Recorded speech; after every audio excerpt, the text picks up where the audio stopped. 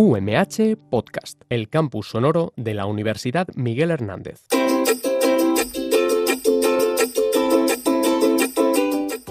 Infoaula, de las aulas a las ondas.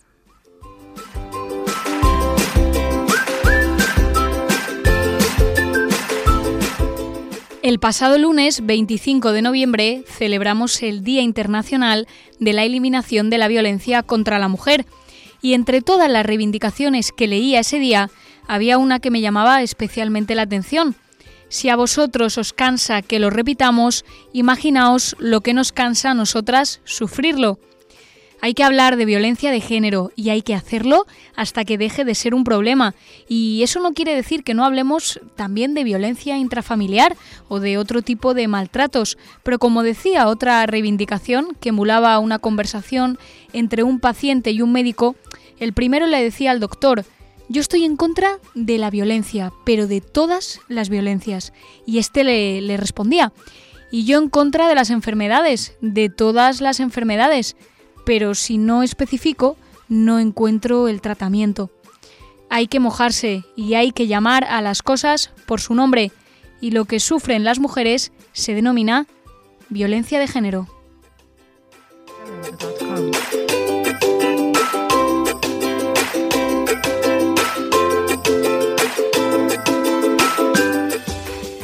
Bienvenidas un viernes más a Infoaula, el programa de Radio UMH que trata de servir como altavoz de las actividades educativas que se llevan a cabo en la provincia.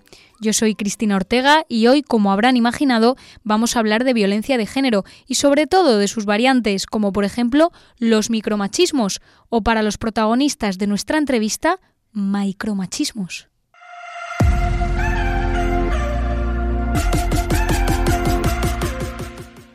La entrevista.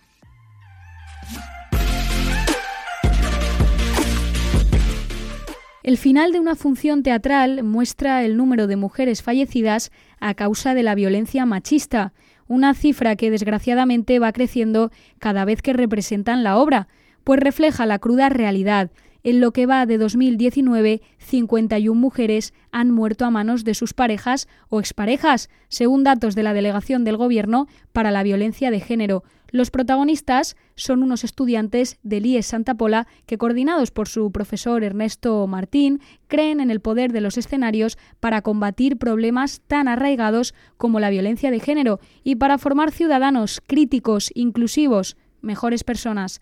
Lo que no se esperaban ni los alumnos ni su profesor es que su proyecto, denominado Micromachismos, se hiciese tan popular que llegó a oídos del cónsul francés en Alicante, que les propuso una especie de Erasmus teatral. La idea consistía, por un lado, en representar la obra en el país galo y, por otro, en juntar a profesores y estudiantes españoles y franceses para trabajar en materia de igualdad, en el marco de un proyecto llamado, un proyecto de Erasmus+, Micromachismos, trabajando por la igualdad en Europa. Bien, pues hoy tenemos a Ernesto y a dos de los alumnos que han participado en la obra, en los estudios de Radio UMH, en Infoaula, para que nos expliquen mucho mejor el proyecto. Ernesto, buenas tardes. Hola, buenas tardes, Cristina, ¿qué tal? Bueno, gracias por venir. A vosotros por invitarnos. Ernesto, en una entrevista que os hacían para el diario El Mundo, contabas que la obra surge a raíz de investigaciones que hacen los alumnos sobre situaciones cotidianas que generan desigualdad entre hombres y mujeres, acoso laboral, brecha salarial, y en ese recorrido os dais cuenta de que estas situaciones desembocaban en la violencia machista. Pero cuéntanos un poco mejor por qué los alumnos empiezan a realizar estas investigaciones. Sí, en el IES Santa Pola desde hace 10 años trabajamos temas sociales desde proyectos teatrales. Entonces, en el año 2017 pensamos que podríamos trabajar una lacra social tan grande como es el machismo, a partir de la investigación. Y pues nos dimos cuenta de que había diferentes temas, como los que has mencionado, el control, los celos, los estereotipos de género, que podíamos trabajar a partir de dinámicas teatrales. Esto quiere decir que, poco a poco íbamos planteando una serie de preguntas para que ellos, de forma teatral, de forma de dinámica, representaran. Por ejemplo, en uno de los sainetes, que se llama La entrevista, yo planteé una pregunta, que era hacer una serie de cuestiones sobre principales preguntas que se hacen a las mujeres en entrevistas de trabajo. Uh-huh. Pues de la representación que hicieron mis alumnos en ese momento surge una de las partes de la obra que se llama la entrevista, precisamente. Quería preguntarte también, porque con las tareas del hogar es con lo que más se identificaron los alumnos, incluso para algunos de ellos supuso un punto de inflexión al darse cuenta de que se asociaban automáticamente con sus madres y la mayoría de ellos no participaba en ellas, no colaboraba. Sí, efectivamente, no solamente alumnado y profesorado, porque yo también sí di cuenta y muchos nos dimos cuenta de comportamientos micromachistas que hemos tenido a lo largo de nuestra vida. Y gracias a esta investigación y luego ponerlo sobre las tablas, pues podía reflexionar sobre ello. Aprender todas las cosas que quizá, o desaprender todo aquello que habías aprendido y bueno, incluso en conversaciones con alumnado, pues escuchábamos precisamente esto. Ernesto, mira, que yo en casa me he dado cuenta de que hacía esto, o que tengo comportamientos machistas. Y bueno, esto gracias al poder que tiene las artes escénicas en general y el teatro en particular. Nos comentabas que desde hace tiempo se trabaja de esta manera con las artes escénicas, pero desde el primer momento teníais ya en la mente, o tenías tú ya en la mente, que esto se iba a convertir en una obra de teatro, que ibais a representarla. Sí, habitualmente en el IES Santa Pola trabajamos de esta manera. Es decir, planteamos un tema social. A decir verdad, en 2017, cuando empezamos Micromachismos, nos debatíamos entre el machismo, o sea, trabajar sobre igualdad, o sobre el acoso escolar. Lo que ocurre es que en nuestro centro teníamos un proyecto ya específico que intentaba prevenir el acoso escolar, que es la tutoría entre iguales. Entonces nos decidimos ya por el machismo, trabajar sobre igualdad. Y así empezamos a construir la obra de teatro que se fue construyendo a partir de estas investigaciones. ¿Cómo es el momento en el que dais el salto a Francia? Cuéntanos. Pues es muy curioso porque íbamos a realizar una representación de micromachismos en el Liceo francés y antes de ello, pues esto llega a oídos del cónsul francés en Alicante, el señor Monsieur Bassy, y nos propone que nos juntemos con un equipo de profesores de español de un centro francés, del Rémy Bello, en Nogent-le-Rotrou, y bueno, nos piden pues una colaboración, que a ver si podríamos hacer un futuro Erasmus o un intercambio. Y surgieron las dos cosas, es decir, realizar un Erasmus a Francia con 22 alumnos y alumnas españoles y, bueno, 22 alumnos y alumnas francesas que vendrán a España en mayo, todos trabajando sobre igualdad. Entre medio de todo ello, pues la representación de micromachismos ahí en la sala Simón Signoret, que fue un momento precioso para nosotros. Estaba pensando que los movimientos sociales que se han originado en España respecto a la mujer han hecho que otros países tomen conciencia sobre su propia situación. No sé si esto también está relacionado con la idea un poco en la que surge Micromachismos, que llega a Francia, pero ¿crees que España está encabezando un poco la denuncia sobre la violencia de género a nivel europeo? No sé si encabezamos la denuncia, pero sí, desde luego que estamos muy preocupados en ello y bueno, se vio en 2018 con todo el movimiento MeToo, ya estábamos nosotros también participando y desarrollando micromachismos y bueno, lo hemos ido llevando a diferentes partes de la Comunidad Valenciana y ahora hemos dado el salto a Francia. Sí que es cierto que estamos trabajando de otra manera nosotros, ¿no? Empezamos a darle ya más importancia a las denuncias y a sacar a la luz todo aquello que ya existía tanto en España como en Francia, pero que empezamos a trabajar sobre ello de otra manera. En este sentido, la labor de los docentes es fundamental porque tienen dos opciones: o denunciarlo en las aulas y trabajar en ello, o pues simplemente hacerse a un lado, ¿no? Y trabajar en otras cosas. Está claro que en tu caso tú has optado por mojarte. Sí. ¿Están obligados, en tu opinión, los docentes a tomar partido sobre este tema cuando dan clase en los institutos? Es un problema social, es una lacra y no te lo digo porque sea mi opinión, sino porque hemos hecho una investigación. Entonces, puesto que con cada caja al final de la obra se muestra el número de mujeres asesinadas, pues de la misma manera creo que tenemos que hacérselo saber a nuestro alumnado. Y luego ellos, a partir de esto, con investigación, con análisis, pues elaborarán su propia opinión. Y eso se trata de ser docente también. Hemos tratado el tema de la violencia de género mucho en este programa, en Infoaula, a través de diferentes proyectos que han venido, que nos han mostrado institutos y colegios, pero sí que quería preguntarte, porque en la entrevista que decía antes que te hacían en El Mundo, decías que no hay nada que haga reflexionar más que el teatro. ¿Por qué es tan importante el teatro a la hora de hablar de violencia de género, de violencia machista? Hombre, nosotros la obra la hemos planteado a partir del humor, y esto suena algo bastante duro porque finalizamos con el número de mujeres asesinadas por violencia machista. Pero creo que es la única manera de ponerlo en relación a partir de esta capa de humor y que el público vea lo que está sucediendo. Al final de la obra siempre hacemos un debate con el público y esto es lo que yo entiendo más como reflexión final y obra completa. Y es que tanto los actores y actrices como el público pueden hablar entre ellos y bueno, preguntarse cómo lo han hecho, qué cosas les han resultado más interesantes, y ese diálogo entre público y actores y actrices a mí me parece fundamental para reflexionar sobre el hecho en sí, que es el machismo y la igualdad. Este es el objetivo principal que buscaba la obra, denunciar esta violencia de género, pero también hay un doble objetivo, o al menos que subyace, que es que los alumnos han vencido la timidez, se han puesto delante de un público. ¿También se buscaba esto con este tipo de trabajo? Sí, es un proceso de evolución que también es lógico en artes escénicas, pero mejor pregúntaselo a ellos, que son los que lo han vivido. Me parece bien. Además tenemos aquí ya preparados a Pau Miralles y a Yaiza Fernández. Buenas tardes. Buenas tardes. Bueno, chicos, contadnos, como decía, os pasaba el testigo Ernesto, ¿cómo se empezó y cómo se terminó, no? ¿Habéis vencido un poquito la timidez?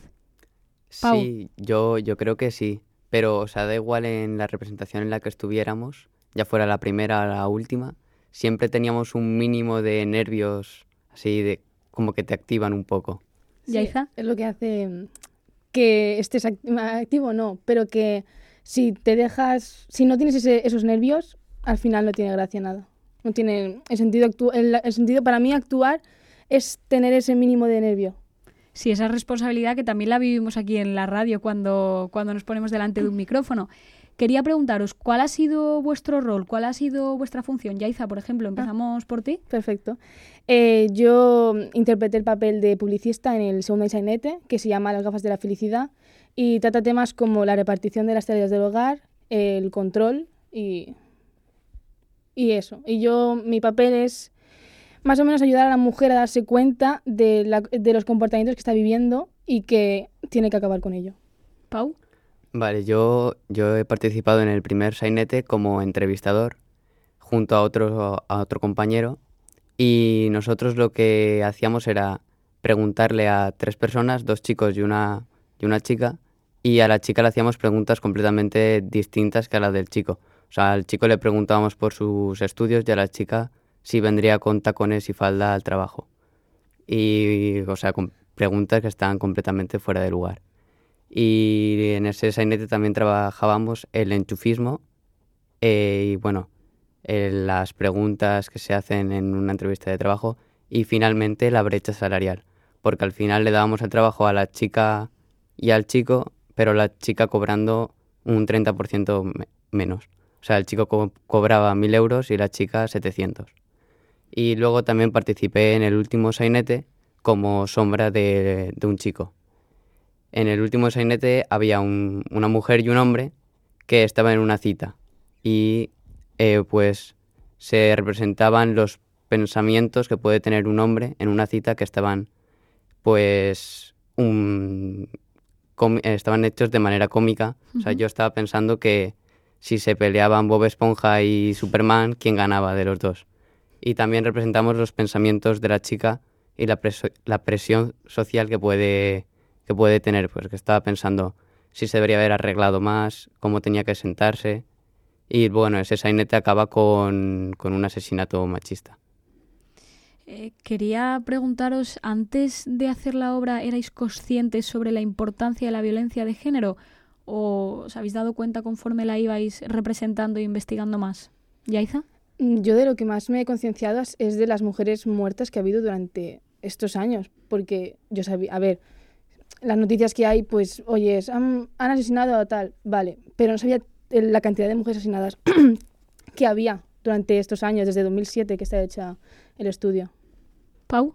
Sí, yo pienso como Yaiza. Tú eres consciente de que este problema existe, pero al final del sainete cuando ves todo el número de mujeres muertas, toda escrito 51 mujeres en 2019 y muchas más mujeres otros años, pues al final siempre sientes impotencia y te conciencias mucho más del problema.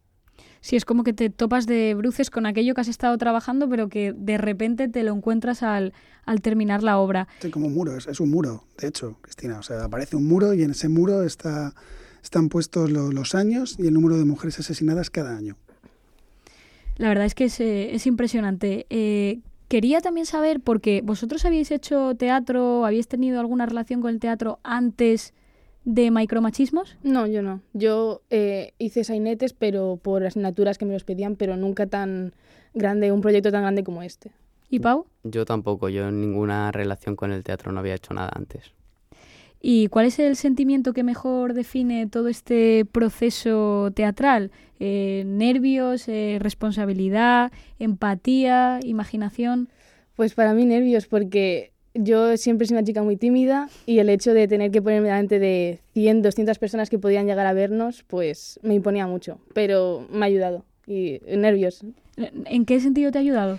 Pues, a ver, el hecho de tener que hacer 100 personas, 200 que te estén mirando a ti, que estén atentas de lo que haces, pues impone muchísimo. Y eso me ha ayudado mucho a la hora de exposiciones, porque esto en el futuro voy a tener que hacerlo delante de un tribunal o de lo que sea, depende de lo que quiera estudiar. Y eso me ha ayudado mucho a soltarme, a no ser tan tímida. ¿Pau? Sí, los nervios siempre están ahí. Y luego también la responsabilidad y la impotencia de... O sea, responsabilidad porque estamos haciendo un trabajo que trata un problema muy grande. Y la impotencia, pues, porque por muchas veces que estemos representando la obra, cada vez el número de las mujeres asesinadas crece. La obra se va actualizando conforme a esas cifras.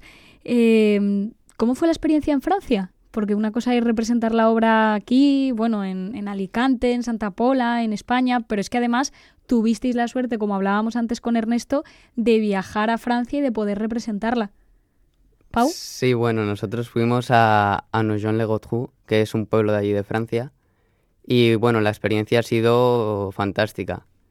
Hemos cambiado algunas partes de la obra que las hemos hecho en francés, porque bueno, aunque los franceses, o sea, nosotros la representamos para franceses que estaban estudiando español, pero también cambiamos así algunas cosas para que les fuera más fácil entenderlo. Y claro, también hay algunas, pues, como estaba enfocado desde un punto de vista cómico muchas veces, algunas partes como en un sainete que poníamos acentos, que era una telenovela, y poníamos acentos argentino, mexicano, pues no lo entendían tanto. Es verdad.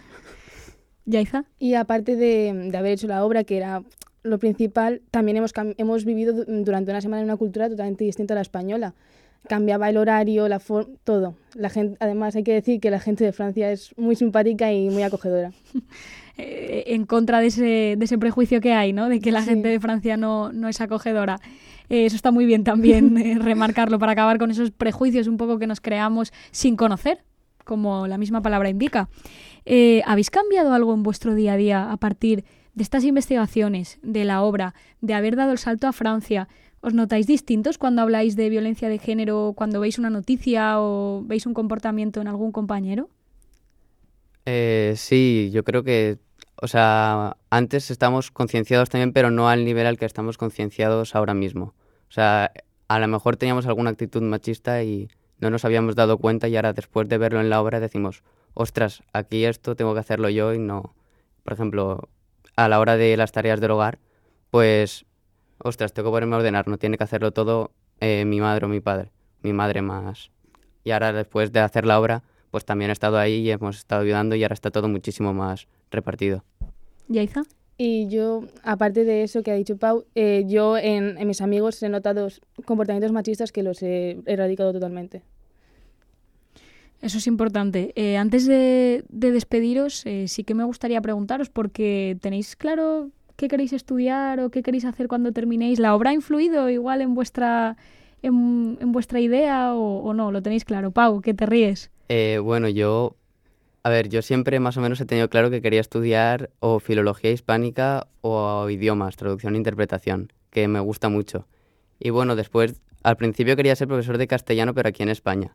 Pero después de haber ido a Francia y de ver cómo funciona todo ahí, pues estoy pensando también que si trabajo en Francia o no, que me ha gustado mucho Francia. Entonces sí que ha tenido influencia la obra en vuestros sueños profesionales, Yaiza. Porque antes hablabas de cuando me tenga que poner delante de un tribunal. Sí, a mí me gustaría estudiar Derecho, pero siempre he tenido muy claro que iba a ser Derecho Penal, me quería especializar en Derecho Criminal.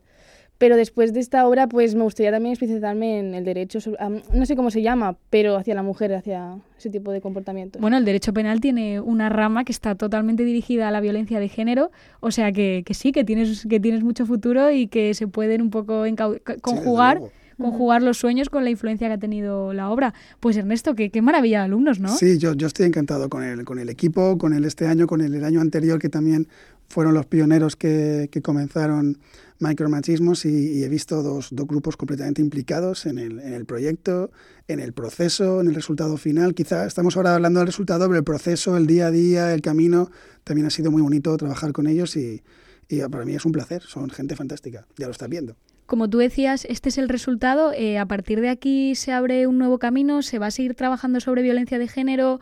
Esta pregunta es un poco así de imprevista, pero ¿nos puedes dar alguna sí, bueno, primicia? Siempre trabajamos algún tema social en Santa Pola. Este curso estamos también trabajando sobre medio ambiente. Y hemos trabajado otra serie de temas, pero bueno, nos interesa bastante el cambio climático y sobre todo una palabra que es plástico. Bueno, pues esperamos a ver seguro que se convierte en una obra teatral y que nos haremos eco. Os deseamos mucha suerte y bueno, muchas gracias por haber venido, Ernesto Martín, además profesor de Lengua y Literatura, de Artes Escénicas, Pau Miralles y Yaiza Fernández, sois estudiantes de primero de bachiller de Humanidades, por eso vuestros sueños profesionales estaban encauzados hacia las letras, por si los oyentes no se habían percatado. Gracias. Muchísimas gracias, Cristina, muchas gracias. Muchas gracias.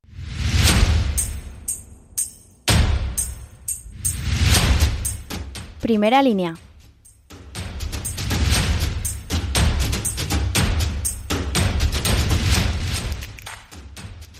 Como cada 15 días, en nuestra sección en la que los alumnos se convierten en reporteros de los sucesos más destacados de su centro, toca escuchar a los estudiantes del IES y FACH de Calp. Adelante.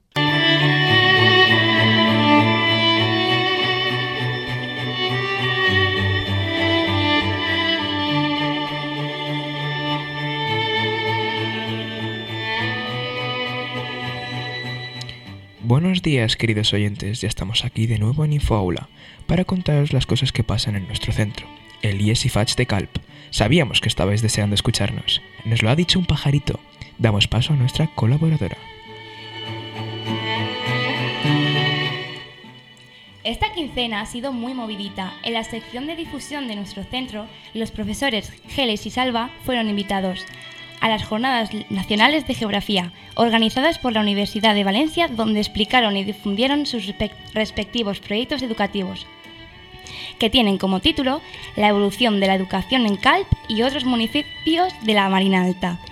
En el acto asistieron muchos estudiantes de la universidad, así como muchos profesorados y catedráticos de distintos lugares de España.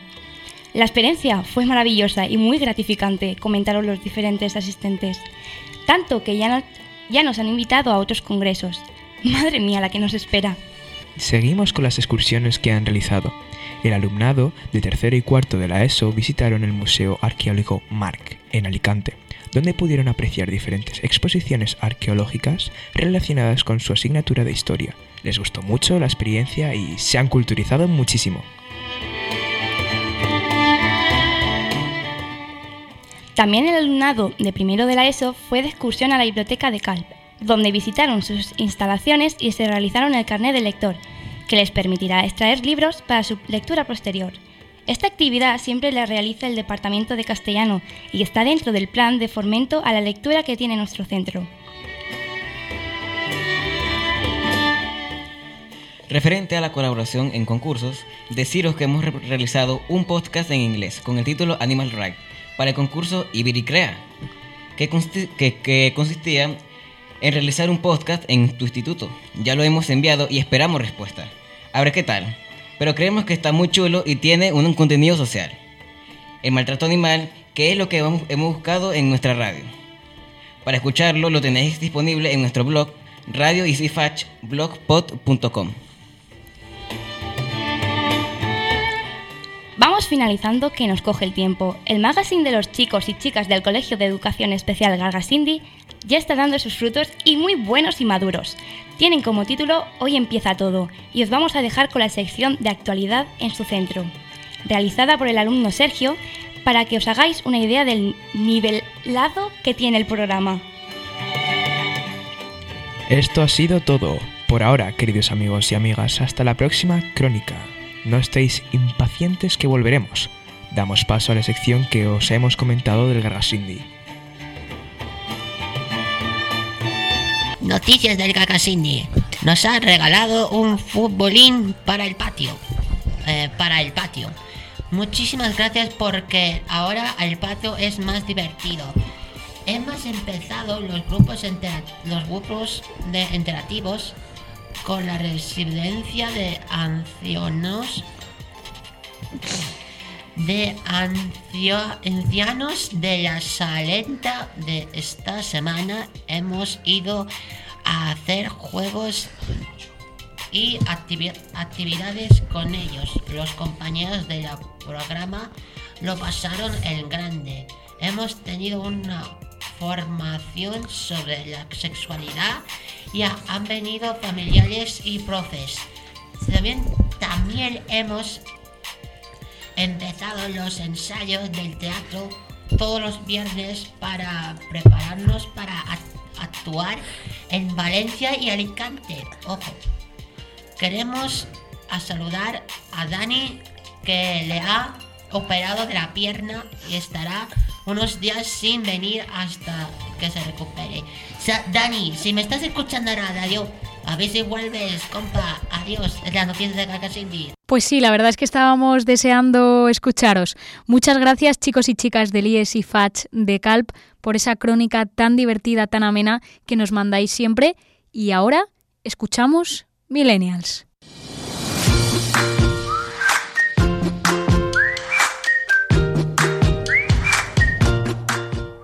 Millennials.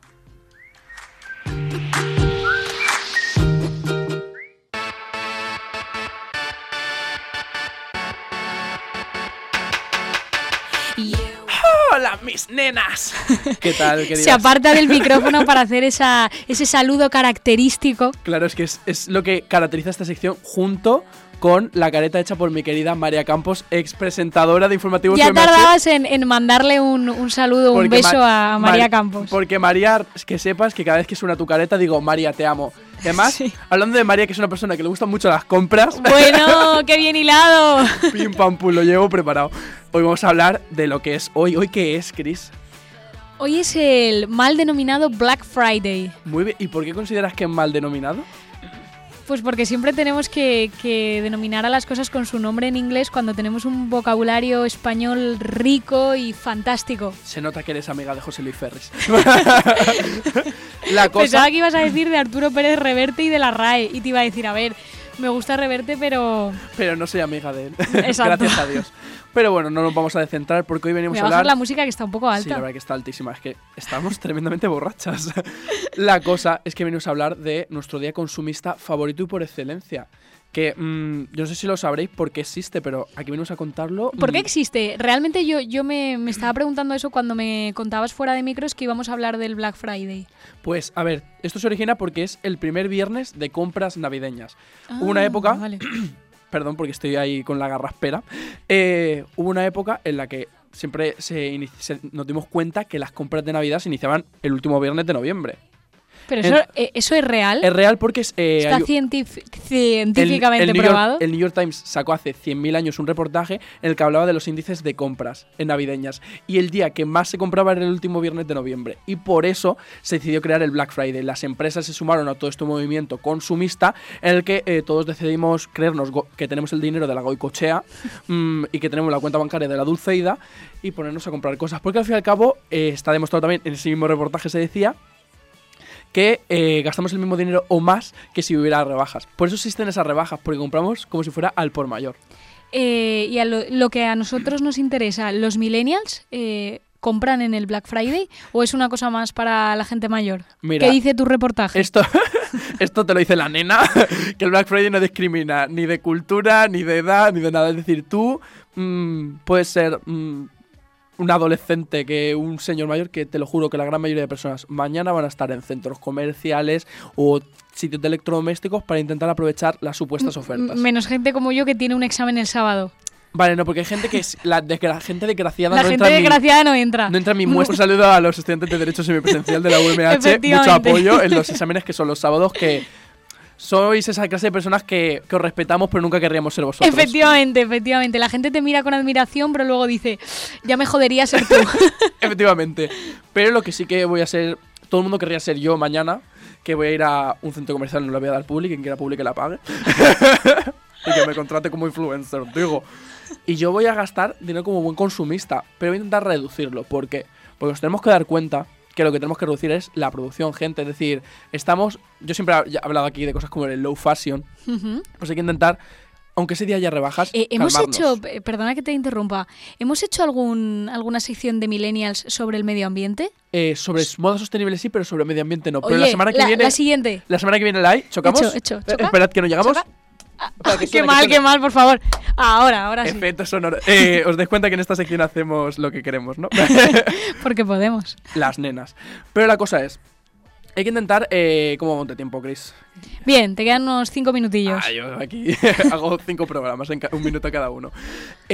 Lo que tenemos que hacer es un planning de qué necesitamos, ¿vale? O sea, Hola, bienvenidos a mi canal Tips para comprar en el Black Friday. Venga, sí, danos unos tips. Vale. Da unos tips a los millennials. Lo primero de todo, mirad los productos siempre unas semanas antes para saber si esa rebaja es de verdad o no, ¿vale? Tanto compras por internet, que recordar que luego está el Black Monday, que es el lunes negro, que es el día en el que las rebajas son por internet, ¿vale? Que Amazon se vuelve loquísimo, quita todos los gastos de envío. Pero ese no es el lunes que viene. Es el lunes que viene. Ah, vale. El Black Monday, este viernes, hoy es tenemos el Black Friday. El Black Friday. Y el lunes tenemos el Black Monday, ¿vale? Vale, o sea, entonces tú recomiendas comprar por Amazon el lunes. Sí, efectivamente, sí. Y hoy comprar incluso vuelos. Yo como persona que en unos meses me voy a ir a vivir a Argentina, voy a mirar vuelos tanto hoy viernes a la noche y el lunes para ver, porque hay rebajas también en sitios como puede ser Norway One, Skyscanner, o sea que mirad hasta para viajes.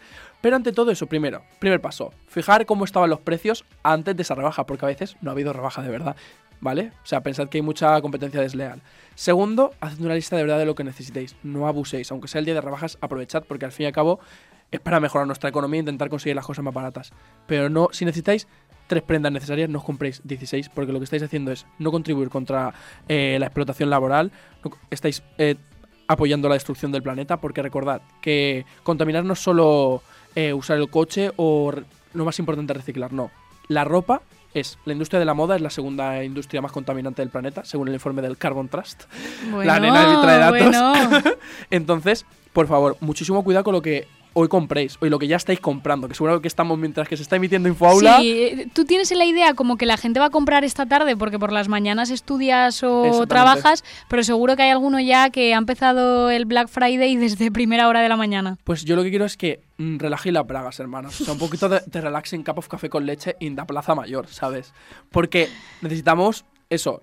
Si yo, por ejemplo, yo necesito unos pantalones negros rotos y una chupa, y yo me voy a comprar eso. Yo necesito un jersey que me he enamorado. Un jersey así, de estos que se llevan ahora que son como de motivos latinoamericanos. Ay, me gusta. ¿Sabes lo que te digo? Y unos pantalones. Vale, ¿no ves? Pero ya tienes claro. Y una crema también. Y si, por ejemplo, no encuentras eso, pues te compras una cosa más. Pero no abusemos ni acabemos, de verdad, muchísimo cuidado porque estamos en una sociedad capitalista y todos somos muy consumistas. Así es que desde aquí os recomiendo una canción muy buena. Venga, termina con esa canción. Que se llama Burguesa Arruinada, de Samantha Hudson, ¿vale? Que habla un poco sobre lo de ser pobre pero aparentar lo contrario y al final da una conclusión sobre el comunismo y es muy buena la canción. Yo la recomiendo que la escuchéis mientras que estáis de compra para decir, bueno, tampoco me voy a pasar, porque es una canción muy graciosa, es de una persona que es como drag. ¿Vuelve a decir cómo se llama la canción? Se llama Burguesa Arruinada, de Samantha Hudson, que es una drag de aquí, española. Pues nos quedamos con esa canción y deseándote que nunca seas una burguesa arruinada. Espero que no, espero siempre ser una burguesa bien de poderosa.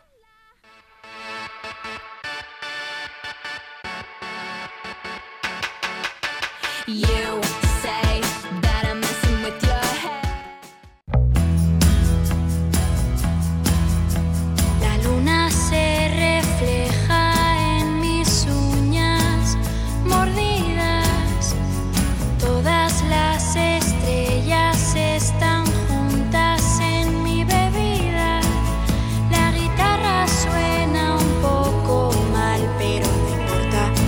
es verano y además últimamente estoy... Las dos primeras palabras que me vienen a la mente a la hora de definir este grado son bienestar y sostenibilidad. ¿Sabían que la biotecnología se ha convertido en una de las herramientas más poderosas para aumentar nuestras cotas de bienestar y permitir la sostenibilidad de nuestro planeta? Pues este grado que oferta la UMH surgió hace miles de años con la producción de alimentos y bebidas como el pan, el vino y la cerveza, y hoy pretende formar a los estudiantes en aspectos tanto biológicos como tecnológicos que les capaciten para diseñar, desarrollar y obtener productos biotecnológicos. Hoy vamos a conocer más sobre esta profesión de la mano del estudiante de cuarto curso, Carlos Torralbo, que lo tenemos ya en los estudios de Radio UMH. Buenas tardes. Buenas tardes. Gracias por venir. A vosotros por invitarme. Bueno, Carlos, la primera pregunta casi que es obligada. ¿Por qué estudiar biotecnología? Siempre me han apasionado las ciencias y no es una ciencia en concreto, es un grupo de ciencias muy multidisciplinar que te permite acceder a un montón de cosas. Te permite dedicarte a ramas como la medicina, como la agricultura, como la industria, la veterinaria. Tiene un montón de campos, muchos palos que tocar, y la capacidad de poder viendo a lo largo de los cursos cómo se abren esas ramas, no cerrarte a ninguna, es algo que siempre me ha atraído, y acabé en el grado de biotecnología. ¿Antes de cursar la carrera sabías lo que era? Tenía nociones, pero creo que ni estando en la carrera acabas sabiendo definir bien de primeras qué es la biotecnología si no te paras a pensarlo, porque es lo que he dicho, toca tantos palos, ves tantas cosas que al final no te puedes cerrar a una única definición. Te lo pregunto porque no sé si tienes la sensación, que si la compartes conmigo, de que la gente realmente no sabe de qué hablamos cuando hablamos de biotecnología. No, es cuando te pregunta ¿qué estás estudiando? Y tú dices, a ver cómo respondo yo a complicado. Falta la gente, o sea, dices biología, pero más dentro del laboratorio. Dices, hago cosas en el laboratorio, la definición cuesta mucho. A pesar de lo que cuesta definir lo que estás estudiando, ¿cómo está siendo la experiencia? Porque estás en cuarto, eres subdelegado de tu clase, ¿cómo la definirías? A mí me está encantando. Es una experiencia del poder dedicarte a el poder estudiar lo que tú quieres, el ver las capacidades que tiene, el potencial que puedes alcanzar, y el sumergirte en ello. A mí me está encantando, a pesar de las cosas malas que pueda tener, porque no todo es perfecto. Es complicada, entiendo. Es complicada, requiere mucho tiempo, pero es una carrera que vale la pena. ¿La recomendarías a algún estudiante que se lo esté planteando, que tenga dudas? Hay que tener un punto masoca. Hay que tener un punto de querer sufrir, porque necesitas mucho tiempo y mucha dedicación, pero la recomendaría sin dudarlo. Estás en cuarto, como decíamos, te queda muy poquito para terminar. ¿Has pensado ya qué te gustaría hacer o por dónde te gustaría especializarte? Me ha tirado mucho siempre la biotecnología roja, que es la que se dedica a la medicina. Pero, claro, eso es un ámbito más o menos, digamos, de academia.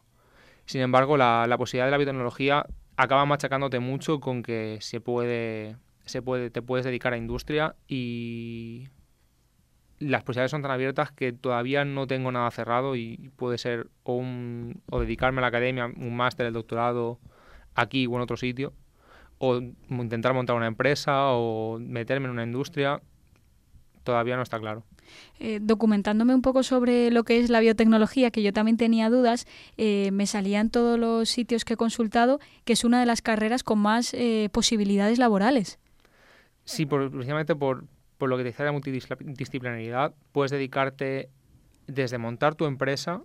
Todas las empresas de alimentación llevan un apartado que tiene la biotecnología detrás. Dedicarte a la investigación pura y dura, a la enseñanza, a buscar toda la industria farmacéutica lleva mucha biotecnología detrás. Últimamente está surgiendo mucho, está habiendo mucha presión detrás, y tiene una cantidad de salidas laborales que es muy, muy amplia. Es otro de los puntos atractivos de la carrera. Bueno, pues nos ha quedado muy claro que estás disfrutando mucho la carrera. Te deseamos mucha suerte para el tiempo que te queda y te emplazamos, si te parece bien, a una próxima entrevista para cuando ya te hayas decidido por dónde vas a ir, para que vengas y nos lo cuentes y podamos seguir definiendo un poco más esta carrera, que sin duda es muy atractiva, pero parece que falta todavía conocimiento entre la sociedad. Muchas gracias y encantado de volver. Carlos Torralbo, estudiante de cuarto de biotecnología, lo acabamos de escuchar y, como siempre, es tiempo de escuchar ahora a nuestro alumni.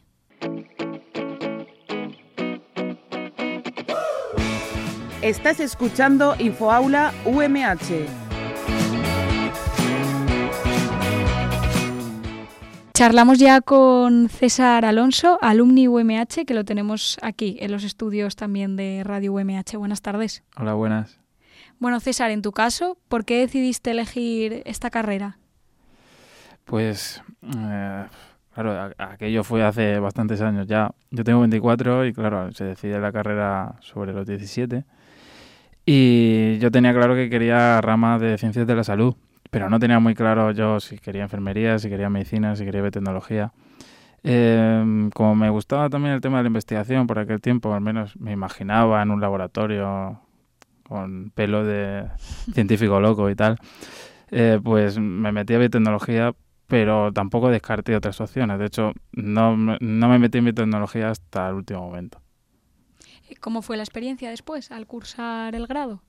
Pues bastante bien, me llevo cosas positivas.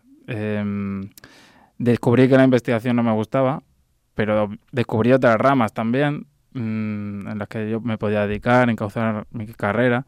Por ejemplo, soy emprendedor, monté mi propia empresa junto con otros 2 compañeros y bueno, y aparte de toda la gente que he conocido y respecto a la empresa también, decir que realmente yo sigo en la Universidad Miguel Hernández, estoy en el Parque Científico, la empresa se llama Nutrición SL y la empresa es sobre alimentación. O sea, es que la biotecnología tiene muchísimas ramas. La alimentación es una, industria, te digo, investigación, salud, muchísimo. Sí, de hecho lo iba a comentar yo ahora mismo, que estás aquí muy cerquita en el Quórum 3 con esa empresa del Parque Científico. Y bueno, ¿qué le dirías, o mejor dicho, qué te hubiera gustado que te dijeran a ti cuando estabas todavía decidiendo si estudiabas biotecnología o no? ¿Qué te hubiera gustado antes saber en ese momento para decantarte quizá todavía más por la carrera? Pues siempre lo pienso. Me gustaría que se hubieran enfocado no tanto en lo que voy a estudiar, sino en luego de qué se va a trabajar después de estudiar la carrera. Creo que falta un poco eso. Y yo creo que de hecho en los institutos debería estudiarse más sobre cómo funciona el ecosistema empresarial de España y mucho más, aunque seamos de ciencias, también que nos metan un poco de economía, porque yo es que prácticamente no tengo ni idea y creo que es fundamental. Si quieres ser emprendedor y si quieres dedicarte luego también a trabajar para una empresa, tienes que saber un poco lo que le duele a la empresa, los números. Claro, no, porque es que si no sabes cómo funciona una empresa, es muy difícil que tengas una buena candidatura, ¿no? Que te prepares bien para las entrevistas de trabajo, para lo que sea. Entonces lo considero muy importante. Tienes que también intentar ponerte en el lugar del empleador para saber cómo tienes que prepararte y cómo tienes que mejorar de cara a encontrar un puesto de trabajo que realmente te guste y te apañe. Pues sí, la verdad es que empezábamos esta sección hablando de biotecnología, que es el grado que tocaba esta semana, pero no pensaba que íbamos a terminar hablando de economía y de esa vertiente emprendedora. Al final esto nos lleva a hablar un poco de la multidisciplinariedad, que es tan importante, ¿no? Esa transversalidad entre todas las carreras. Pues César Alonso, muchas gracias por haber venido, mucha suerte en tu aventura emprendedora. Te seguiremos de cerca porque estás aquí en el Parque Científico y bueno, pues que la próxima vez vengas a contarnos un poco más de qué trata Nutri Horizon, si te parece bien. Pues yo estaré encantado cuando quieran.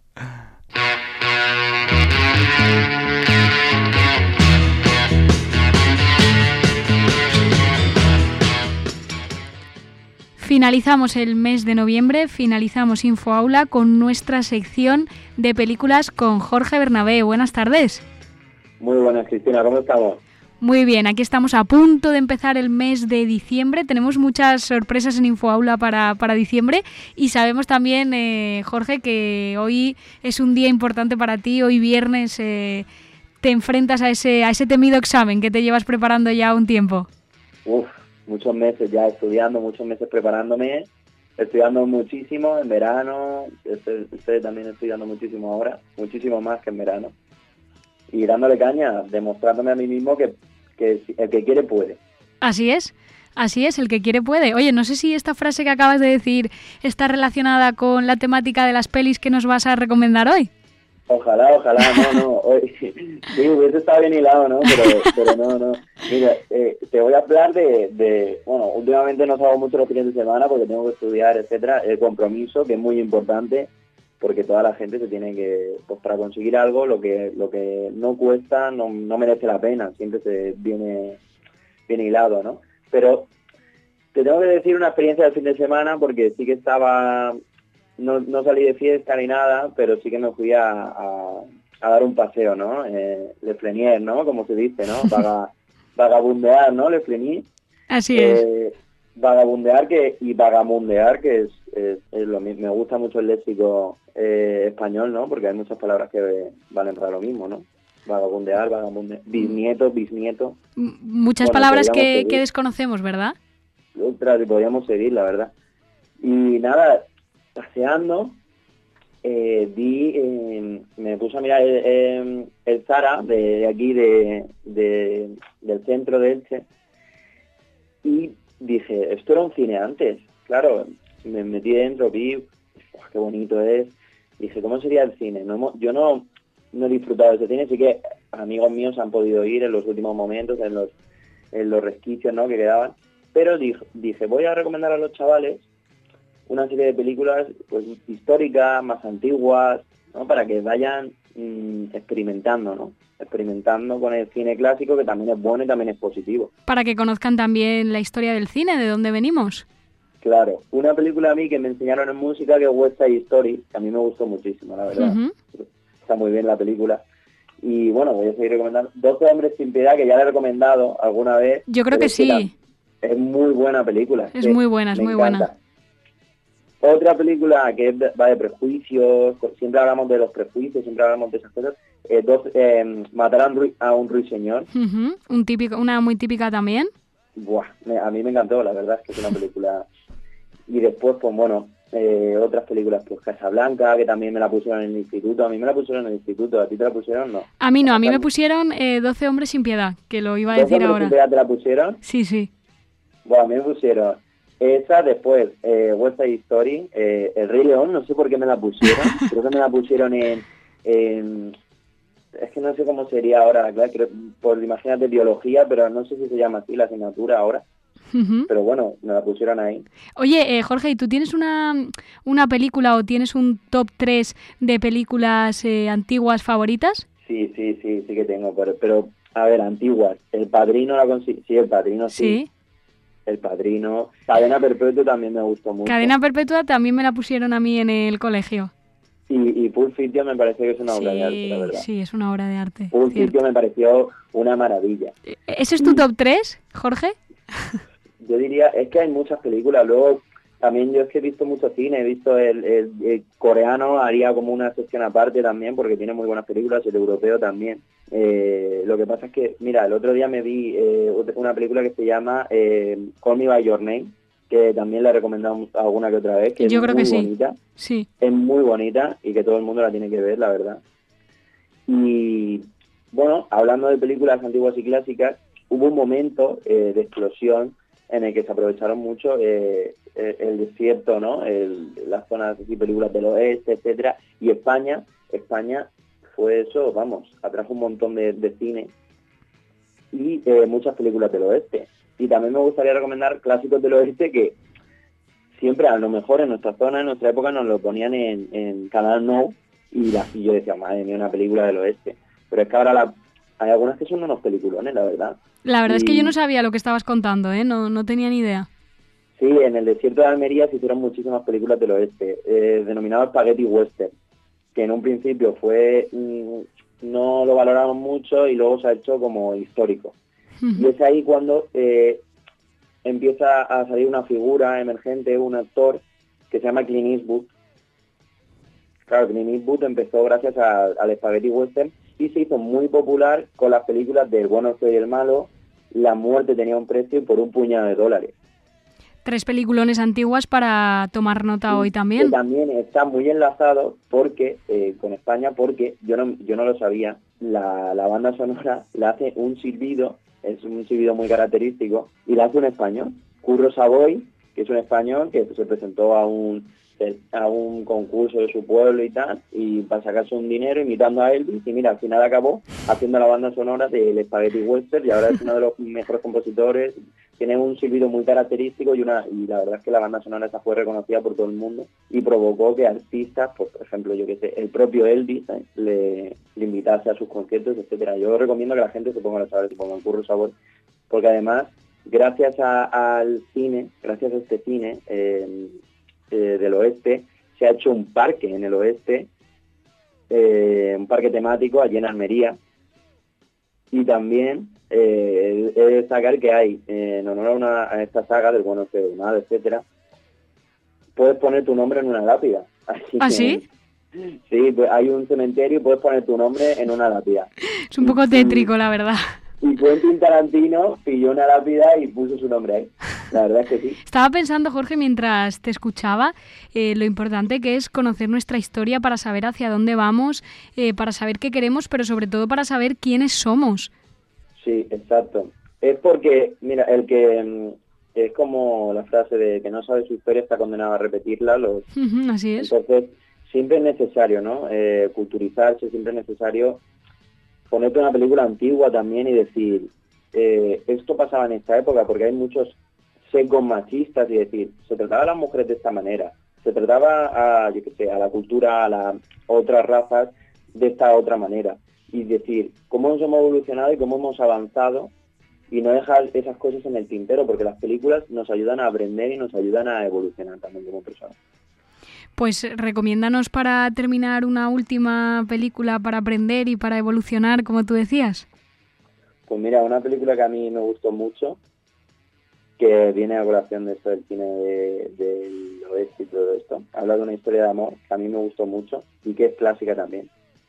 Se llama Bailando con Lobos y la recomiendo, la verdad es muy... hay 2 opciones, una larga y otra menos larga, la menos larga, porque la menos larga creo que dura 3 horas, pero está bien la película, está muy entretenida. Pues Bailando con Lobos. Nos quedamos con esa recomendación y por supuesto con todas las demás que has hecho, y además hoy también nos has dado ahí varias lecciones, nos has hecho que se nos despierte la conciencia. Claro, exacto. Jorge Bernabé, muchas gracias. Nos escuchamos la semana que viene, ya diciembre. A ver qué nos tienes preparado porque se va acercando la Navidad. Vale, muchísimas gracias a ti. Un beso.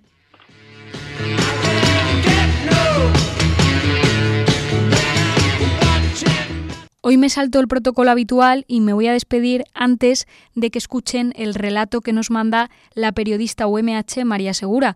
Ya saben que una vez al mes escuchamos alguno de los cuentos que ella misma escribe y que si desean leerlos en formato digital los pueden encontrar en su cuenta de Instagram MarySafe. El relato que nos manda este mes pertenece a la primera parte de un relato mucho más largo dedicado a las mujeres. El próximo mes, antes de irnos de vacaciones de Navidad, escucharemos la segunda parte. Espero que hayan disfrutado el programa de hoy. Ha sido un verdadero placer hablar con todos nuestros entrevistados y poder hacer este programa cada semana. La verdad es que es un auténtico lujo. Ahora sí, les dejo con María y aprovecho para darle las gracias por observar y por transformar en palabras pequeños detalles como este.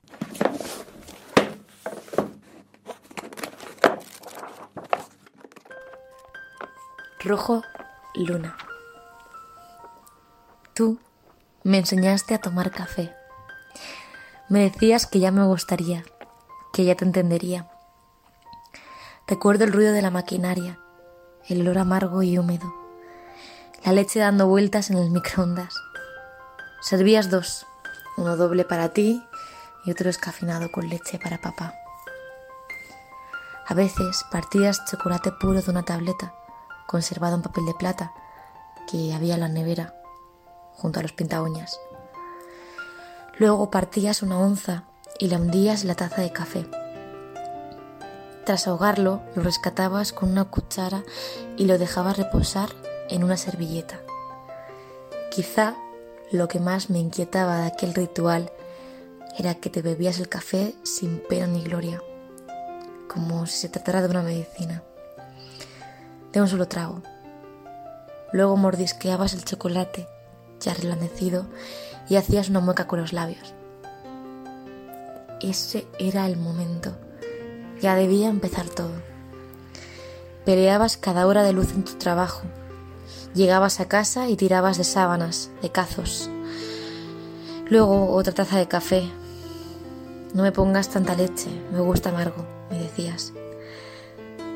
Pero te lo tomabas en un vasito tan pequeño que bien le podría haber servido a mis muñecas. Luego otra vez la mueca y otra vez encendida la maquinaria.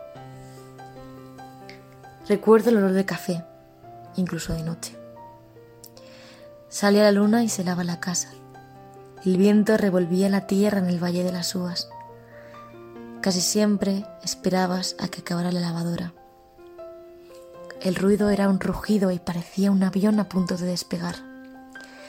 Tendías la ropa en el patio de luz, ahora completamente oscuro, y dejabas que se secara bajo el haz de luna. Reconozco que tendría cierta poesía si no hubieran estado colgadas también mis bragas. La abuela me enseñó a pintarme los labios. Me encantaba el del tocador, barroco y de color humo, que tenía junto al lavabo. Guardaba su maquillaje en una bolsa de tela de seda con dibujos orientales. A veces rebuscaba en ella unos polvos de color tostado y se los extendía por sus pómulos. Ese mejunje olía a plástico derretido e incluso con él puesto dudé alguna vez de su humanidad. Solo sus arrugas, imposibles de disfrazar, revelaban que no era un maniquí. Aún así, casi todos los días olvidaba los potingues en la bolsa de seda y se recreaba con un solo producto, su pintalabios rojo. Pero no era el rojo del fuego. No compartía matiz con el que se pinta los corazones ni el que describe la sangre. Tampoco era jugoso como el de la cereza, ni áspero como el del vino. No se parecía siquiera al de la teja, ni al de los semáforos. No era una advertencia, ni el rojo puta que un día escuché de la boca de un señor. Era el rojo de la noche, mucho más cercano a la luna que al sol. A veces la abuela me daba miedo. Parecía que tendía cosas que no quería explicar. Aún hoy pienso en por qué quiso llevar los labios rojos, incluso cuando su piel se quedó amarilla. Se le cayó el pelo y la carne se le pegó a sus huesos. Tengo la sospecha de que con el tiempo sus labios adoptaron esa tonalidad, sin necesidad de maquillarlos. La abuela supo siempre darle protagonismo a su boca.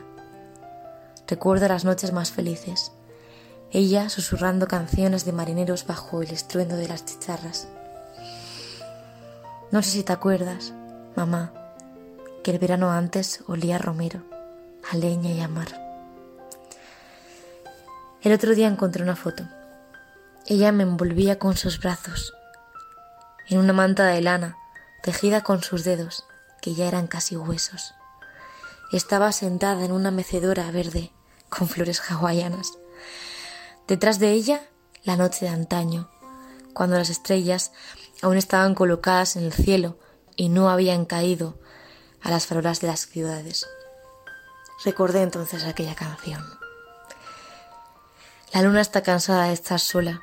Se mueve y cambia con el mar. Menguante, creciente, el sol la hace brillar. Ay, luna, cuando estés llena, ¿nos dirás qué tienes detrás? Le pregunté de qué estaba llena la luna. De ti, me decía ella, rodeándome la cara con sus dedos de aguja. Luego me dibujaba círculos por mi vientre, por mi nariz, por mis hombros.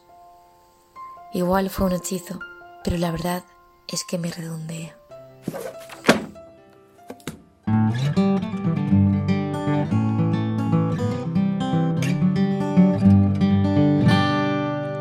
UMH Podcast, el campus sonoro de la Universidad Miguel Hernández.